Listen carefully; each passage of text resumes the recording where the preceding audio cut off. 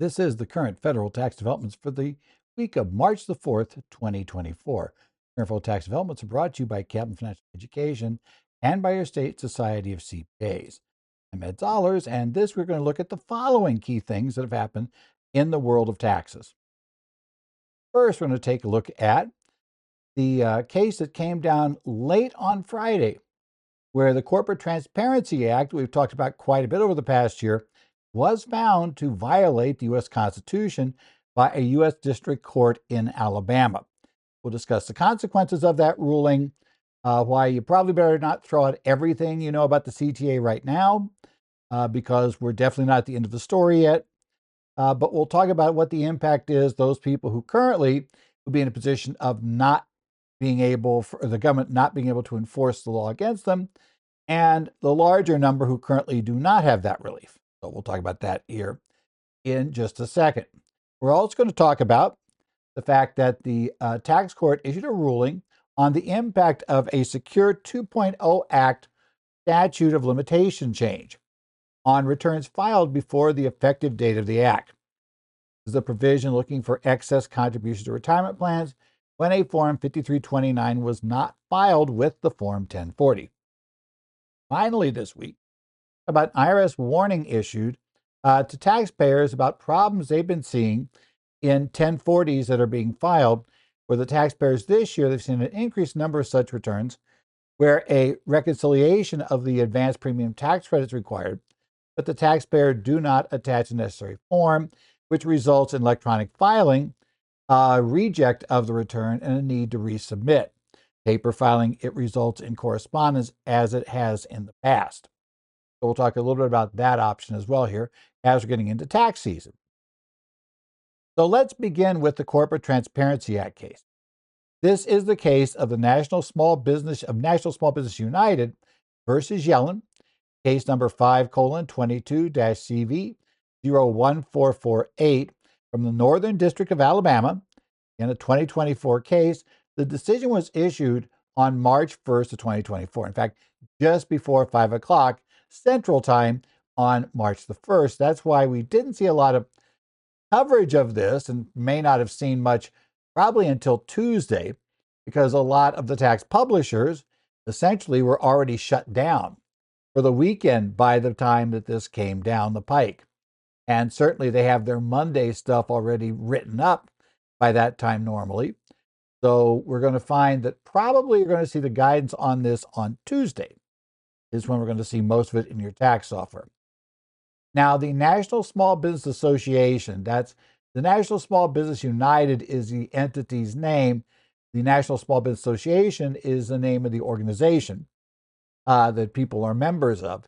They filed suit on the Corporate Transparency Act, and they essentially had three broad claims about why this law should not be enforced. First, they argued that Congress exceeded its powers in enacting the CTA.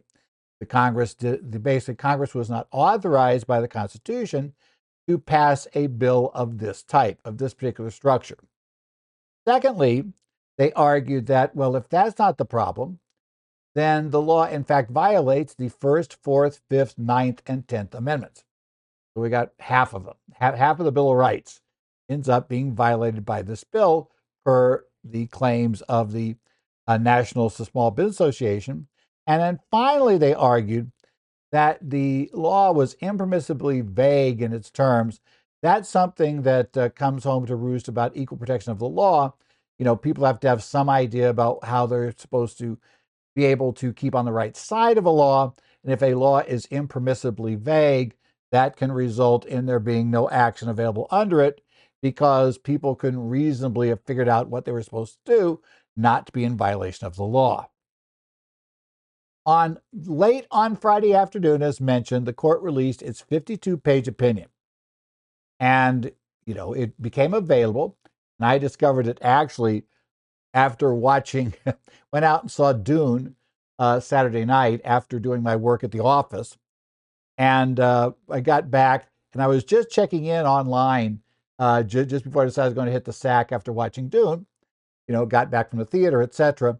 And found this little blurb about the fact that, yep, there was a case and yep, it came out. And so that's why when I get up on Sunday, I'm reading the case and working through what happened in this regard and what the impact of it is likely to be. So, question is, what happened here? Well, the court concentrated heavily on this. In fact, basically, they only decided to decide one of the issues in this case, ruling that the other two were irrelevant once they decided the first one. And in this case, the court found that Congress had failed to show that what they did here fit within its enumerated powers under the Constitution, taking into account the necessary and proper clause at the end.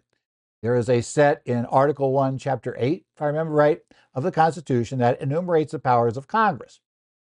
And the very last one says, essentially, which is sometimes referred to as elastic clause, that allows, that they can do anything necessary and proper to carry out the functions listed above. So the necessary and proper clause is what we're looking at here. Was the enactment of the Corporate Transparency Act and the Beneficial Ownership Information Reporting provisions, was it a necessary and proper provision to carry out at least one of the enumerated powers listed in the Constitution for the United States Congress? Now, those powers that we're going to talk about here, and the government argued, they were exercising, and under the necessary and proper clause, these serve to advance those clauses, was the power of Congress to deal with certain foreign affairs, the Commerce Clause, both interstate and international commerce, and the general taxing power of Congress. That they argued that each of these standing alone authorized the Congress to pass the CTA. Now, essentially, the court found that Congress didn't show, or that basically Treasury couldn't show, because Treasury is obviously defending the law here. The Treasury couldn't show that what we had with the CTA was a proper extension of these rules. And the big one that actually they spent the most time on, which probably makes sense when you think about it, is the Commerce Clause. And that includes both interstate and international commerce. The court made it very clear that the formation of LLCs, corporations, limited partnerships, LLPs, and everything else that gets brought in under the CTA's rules, these are all within the jurisdiction of the states and always have been. So it's been a state issue. And fundamentally, the court's concern was that mere formation of the entity was what caused the requirement to report. And the catch is Congress's commerce powers are limited to interstate and international commerce. Now, case law over the years have greatly broadened that, and pretty much it's very, very difficult to run any sort of operation that's doing anything or holds any asset without running into interstate or international commerce that either is being conducted or is being impacted by the activities of that entity. And if either one of those are shown, then essentially Congress can use the Commerce Clause powers. And in fact, the court says effectively that there are ways that this problem with the enumerated powers clause and the necessary and proper activities to go along with those enumerated powers could have been solved. And one of the key ones they bring up is that effectively it tells us in the opinion that if they had limited applicability of this particular reporting rule to only LLCs, corporations, LPs, etc., that were involved in interstate international commerce, or essentially, or just basically, or were impacting that commerce. And as I say, the simplest thing, like making a phone call, right, or putting something in the mail, will be considered to be impacting or participating in interstate commerce. So it's very, very difficult, to totally avoid interstate commerce issues, considering how the courts have interpreted that. But as I said, if that requirement was there and it was not the incorporation of the entity, but the entering into interstate or national commerce that triggered the filing, then the law would be fine, at least on this issue. Now, the problem, obviously, in that case is that if in fact that was in there, almost every entity that we are currently talking about filing a CTA BOI report on, we'd still end up filing one on. Because effectively, almost every entity that we as CPAs, or if you're an EA attorney that you're dealing with, is probably doing something or holding some asset. And that's going to raise such a huge risk that at some point somebody will do something inadvertently that will trigger, interaction across state or international lines, especially in today's world of the internet, that, yeah, basically you're going to want to file the report regardless. You're not going to wait and hope to argue that in fact you had no international interactions. Arguably, the court probably would have accepted that. Let's say you have an LLC, you're here in Arizona, where I'm at, but you form the LLC in Delaware. Well, that's going to be interstate commerce, right? The LLC is a Delaware entity, but the owners of it are Arizona entities, so therefore that's another interstate activity. And once the entity participated in that activity, then apparently Congress would have all rights to require this data to come in. So there is a quick fix. We just have to see what happens if they wanted to and if we need the fix. Okay. Now, as I said, as the court found that the law essentially was void, because if Congress passes a law they're not allowed to pass, it's like me sitting here and writing a tax law. I draft this wonderful new provision, add it to say I'm going to add this to the revenue code. That's great, but I have no authority to do that. So essentially, as the court kind of pointed out in the opinion, with their ruling, this is just as moot as my addition to the Internal Revenue Code is, right? Congress didn't have the power to put this in the law, just as I don't have the power to change the IRC by myself. Lacking that power, they didn't worry about whether or not it violated the First, Fourth, and Fifth Amendments. They didn't concerned about that. They specifically said we didn't rule on that. They also didn't really rule on all the details of the other amendments or the issue regarding the impermissible vagueness of the rule. So we still really don't know what would happen if they had to rule on that, which is interesting. Other big thing that was pointed out by, Kelly Phillips Erb in her article in Forbes, it was one of the first ones I saw dealing with this particular case. Right now, it appears that the judgment only restricts enforcement against the plaintiffs in the case. And the plaintiffs in the case were this organization, National Small Business United, but it was filed on behalf of their 65,000 members. And then one particular person who would have to file related to as an officer, I believe, of that entity, would be obviously a beneficial owner in that scenario. So bottom line, we know that, essentially it would appear the members are okay. That existed at least on the date the case was decided. And potentially it appears, and there's some cases that have worked this way in the past, it would also cover anyone who becomes a member of the organization, even if they weren't a member on March 1st. Now, the problem, of course, is that that's not really a very, very tenable position for Treasury. So I'm not sure, where they have, these now, according to the organization, they have 65,000 members. So where there are 65,000 of the 32 million entities out there, at least on paper, probably a bit more because I'm sure many of the members of this have more than one entity. But those 65,000, so let's even say there's, 10 times that, 655,000 entities that are members of the organization. Of the 32 million, that's enough to be a problem, but it's not enough to, make it simple to figure out who's who. There's no good way they're going to know who they could or couldn't move against. So not very tenable for Treasury, but we'll see what goes on. as I note, Treasury basically can't really leave things like this, right? They could simply accept the verdict and ask Congress to fix the tax law.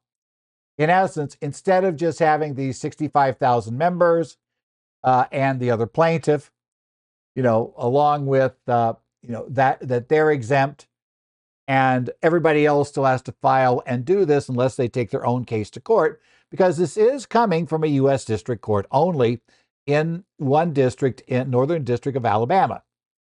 So ultimately, if I'm sitting here in Phoenix and I'm not a member of the organization, and now I'm looking at whether I have a BTA or sort of a CTA BOI filing requirement, I have to understand that, yeah, I'm going to have to litigate the case myself, get assigned a judge here in the district court for Arizona, and then from the Arizona judge, hope the Arizona judge agrees with the Alabama judge in this case and grants me the same relief.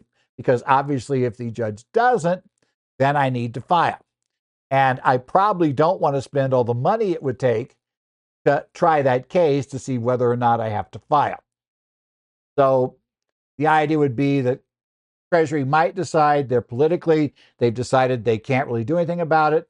They've decided they're not likely to win on appeal. So they could just back off and accept that the law is unconstitutional. And if it is, it's unconstitutional for everybody. So therefore not push forward and enforce the law. We would also, though, expect a ton of pushback from law enforcement if they tried to do that. Right? Law enforcement still wants this thing on the books. So more likely is, I suspect, there will at least be an appeal of the ruling to the 11th Circuit Court of Appeals. Now, once we're done with the 11th Circuit, then it gets more interesting. If there's a loss there, do they go to the Supreme Court? Well, they can try. Will the Supreme Court hear it? Don't know. This is one they might, because of the fact that we're dealing with a constitutional issue and it's never been dealt with before. So I could see the Supreme Court deciding that maybe this is really something they should decide, as opposed to just one circuit court, and then we'll see what the others do as a case comes before them. But you'll need to keep your eye on that issue going forward. And the other problem we have, if there's an appeal, and a lot of times courts do exactly what this court did.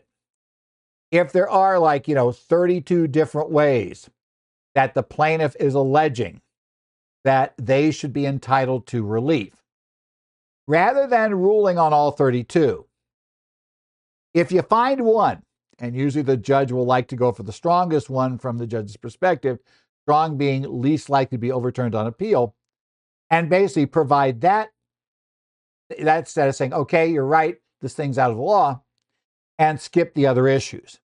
The problem, of course, is if the appeals court rejects the district court's ruling on saying, nope, these are within the enumerated powers, it is a something necessary, right, proper and necessary to carry out those powers, then it's very likely the case gets sent back to district court to develop the parts of the case they decided to ignore. Now, this thing was supposedly fully briefed and was going for summary judgment only at the time. So potentially there might be a record that could be used by the Court of Appeals or by the Supreme Court to actually decide the other issues. But quite often, especially when there are a lot of them, I suspect the court's going to want to kick it back down. And the problem with that is that's going to run us into a time frame problem, right? When do we have to do this? So right now, my position is probably we need to file these things, right? That's it. So even though we have this, the odds are, for the moment, I would say continue to move forward as if you have to file them. Now, remember, constitutional law is definitely not something that CPAs or EAs are trained in. In fact, a whole lot of attorneys don't want to touch constitutional law questions, right? How they work, or at least in much detail. It's a definite specialty.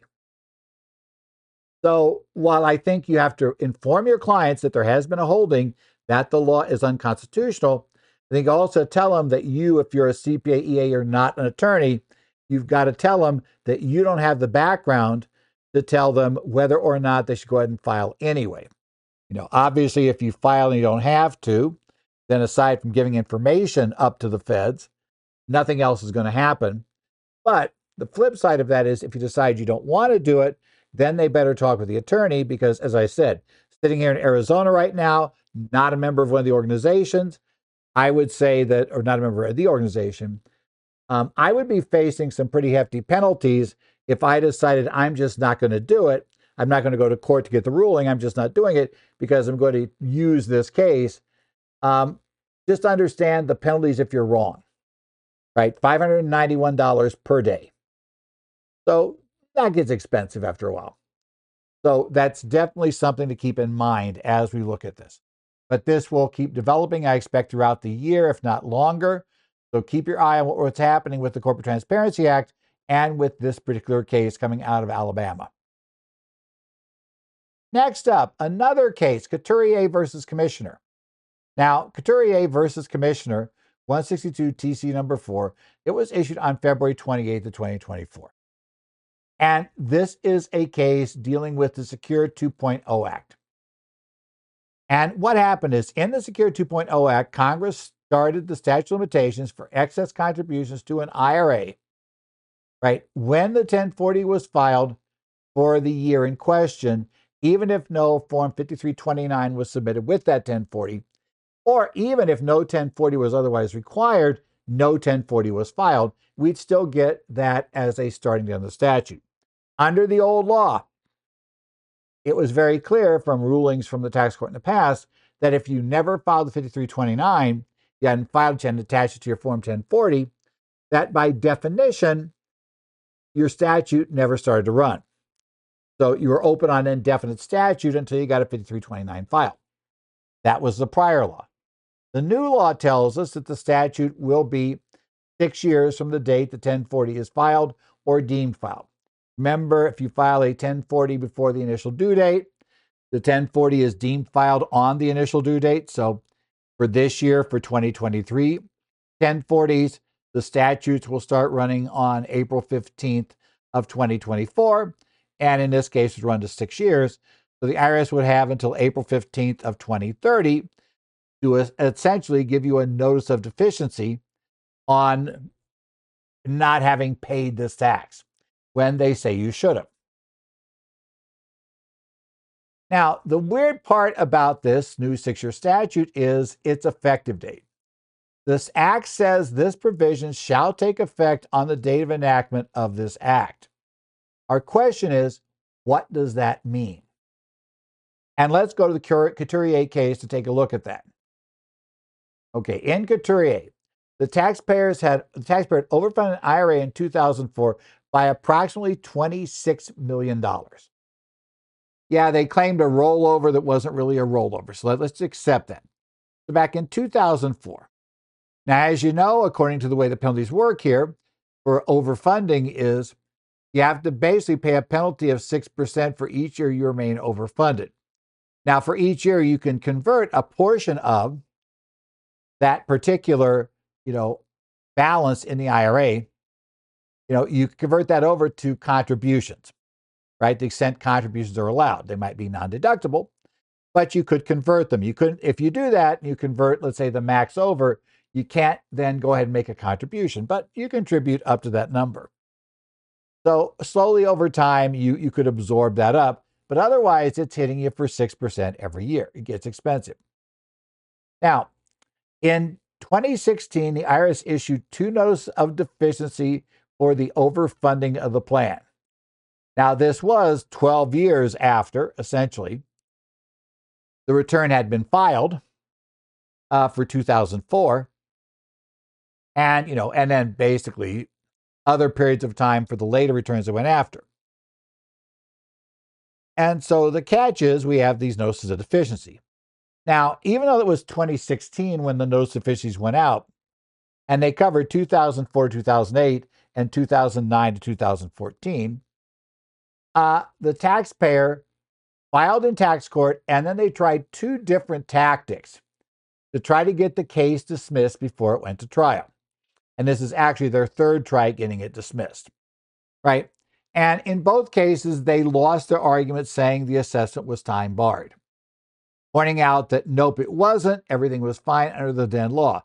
Now, the then law did not have the new provision that we find in the Secure Act that says those excess contributions we're going to have to treat those as, filed on April 15th of the following year for the most part, or when actually filed if we're on extension, right? So that'd be our secondary option. We do that, which extends a little bit, right? Those were not there. We had the new Secure Act rules aren't there at that point. Now, because of that, here's what happens. They do two, they lose. We're still at trial at December 29th of 2022. So now the taxpayers in 2023 move to have the case dismissed on the years 2004 to 2008. As they said, the notice of deficiency for each of those was issued more than 6 years after the deemed date it would have been filed. And the change should only apply to all actions pending. And the change should apply, not only, but should apply to all actions pending at the day of enactment, whether they are just sitting out there and the IRS could go after them, or the IRS has actually been the IRS is in the middle of exam, or the IRS has given notice of deficiency, or we're in the middle of trial in tax court on December 29th, 2022, that this should have stopped any of that from applying because they claim Congress's intent was clearly to give retroactive relief to taxpayers. So the 6-year statute would exist. That is how this would come down.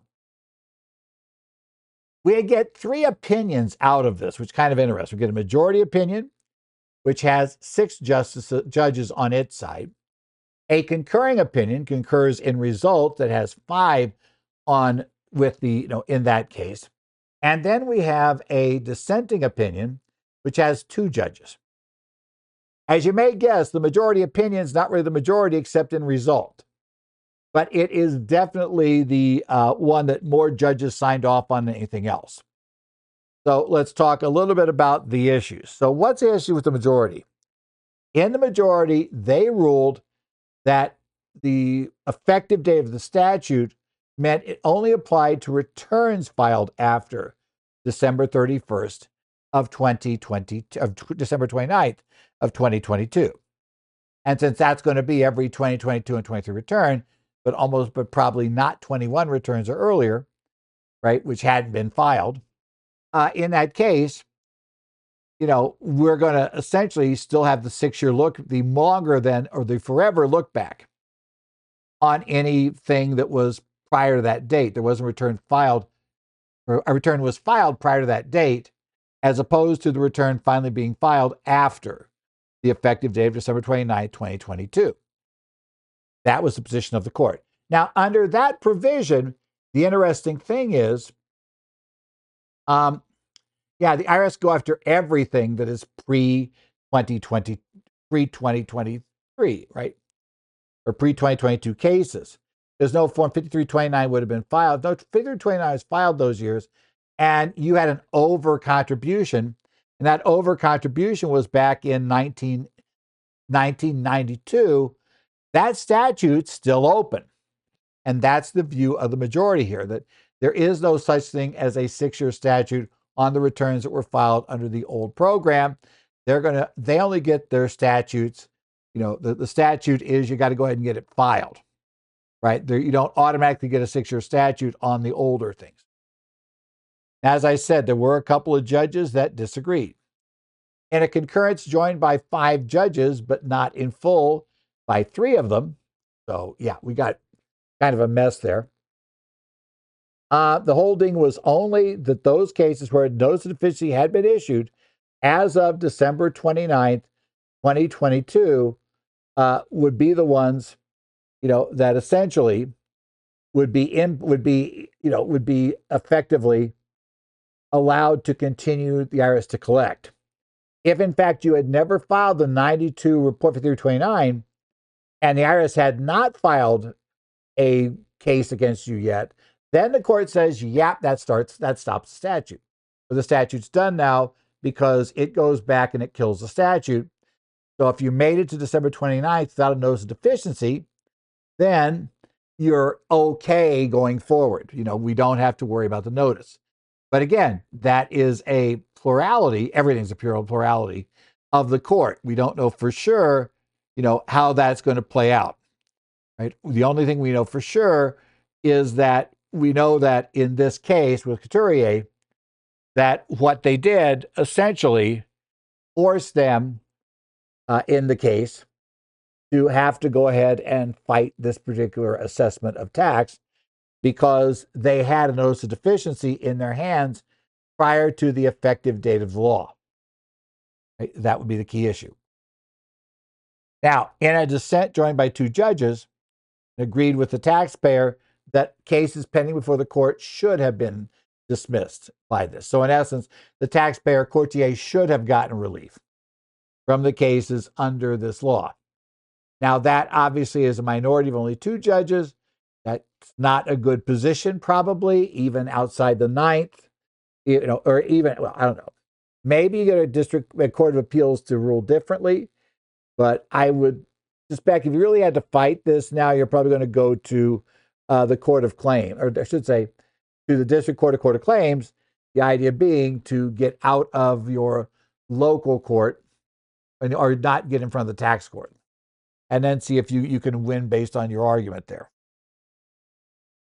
Finally, we have an IRS news release. And this is IRS, how to correct an electronically filed return rejected or missing Form 8962 from Internal Revenue Service, Internal Revenue News Release, IR 2024-54, issued on February the 28th. And what this deals with is the fact that taxpayer who receives any advance payments of the premium tax credit must file Form 8962, the premium tax credit form, with their tax returns. That's not optional. Now, if you got no advance premium tax credit, say your income was too high, or you didn't give the income information, etc., whatever, then you don't need to reconcile on that form. You might still want to use that form to see if you actually qualified for a credit, but you don't have to reconcile it the same way you do if you have received any advance premium tax credit. That's a problem. So we have a few things here. Now, the form reconciles the credit you receive to the advance premium tax credit payments that were made on your behalf to the insurance company during the year. What we're going to figure out is, do you owe money, right, for what happened, or is that really their problem? And we'll just have to kind of watch and see how all of that runs when we do that. Now, if the form is required and you try to submit the return electronically, the returns will be rejected and not accepted electronically if they should have the reconciliation form and it's not there. So be aware for that one as well. Right. Now, in essence, this particular reconciliation form must be filed if any family member was enrolled in Marketplace Health Insurance during the year.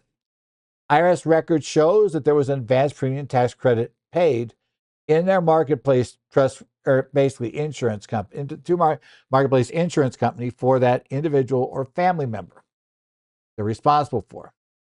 Right? So that's the one where you have to file the report.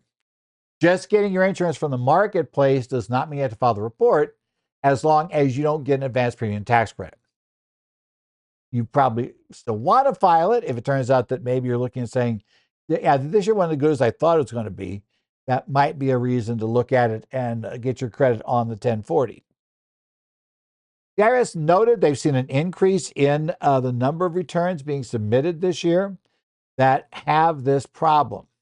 Now, part of it could be because of all the confusion at the end of the year about what was going away, what's going to be the problems, etc. So there was a kind of quick last-second change away from sending things via fax to sending things via, or I should say, sending things via fax. Those sorts of backgrounds, or sending things electronically. So there's been a changeover from all of that. And the IRS has added a new FAQ page for the corrections. So if you need that, that's also available. It's available in the materials with the slides on the website. Okay, this has been the Current Federal Tax Developments, brought to you by Kaplan Financial Education. Ed Zollers, I'll be back with you next week for more information on the federal tax changes. If you have any questions, you can email me, edzollers@currentfederaltaxdevelopments.com. You also can contact me on the Connect sites for various state societies. That includes Arizona, Minnesota, New Jersey, Illinois. Those states, I will be able to catch up with you there.